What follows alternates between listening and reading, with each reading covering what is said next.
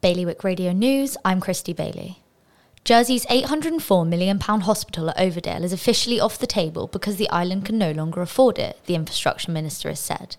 The government explained that the project, as previously envisioned and given planning permission for, is no longer viable and will not be built.